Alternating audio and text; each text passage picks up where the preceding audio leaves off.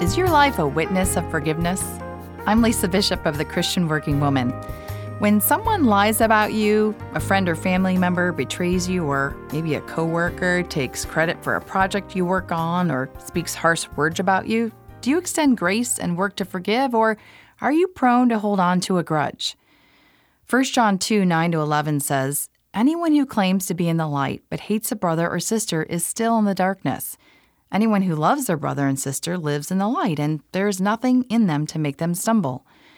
Now, these verses are speaking specifically to and about our relationship with fellow believers, but the call to love and live in the light of Jesus applies to every relationship and interaction we have.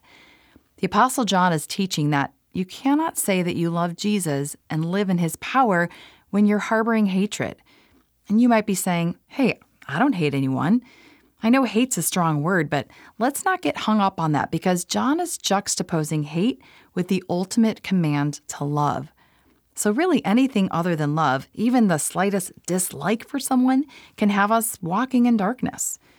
Along with hatred comes some form of unforgiveness, which is a stumbling block, and you can't walk in the light and hate at the same time. And hate, it really has a way of ruling our lives. The power of the gospel rests on the forgiveness that you and I received by the atoning blood of Jesus. He shed his blood for people that slapped him, spit at him, mocked him, yelled cruel words, people that threatened his life, and ultimately hung him on a cross. When you forgive others, your life becomes a witness to the gospel of Jesus Christ. When you forgive, your life becomes a witness to the forgiveness and saving grace of Jesus.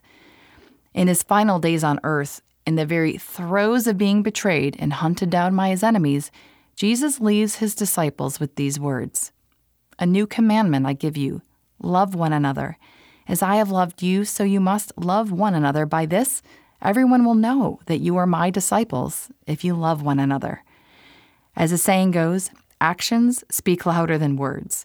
How we treat each other speaks louder than the Christian doctrines we teach. So let your life be an overflow of the supernatural love of God. Let your life be a witness of forgiveness. Well, thanks for joining me today. Join me tomorrow for more encouragement to keep you grounded in Jesus. And in the meantime, we'd love for you to visit our website at christianworkingwoman.org for resources on how you can continue to grow and build your faith. Again, that's christianworkingwoman.org.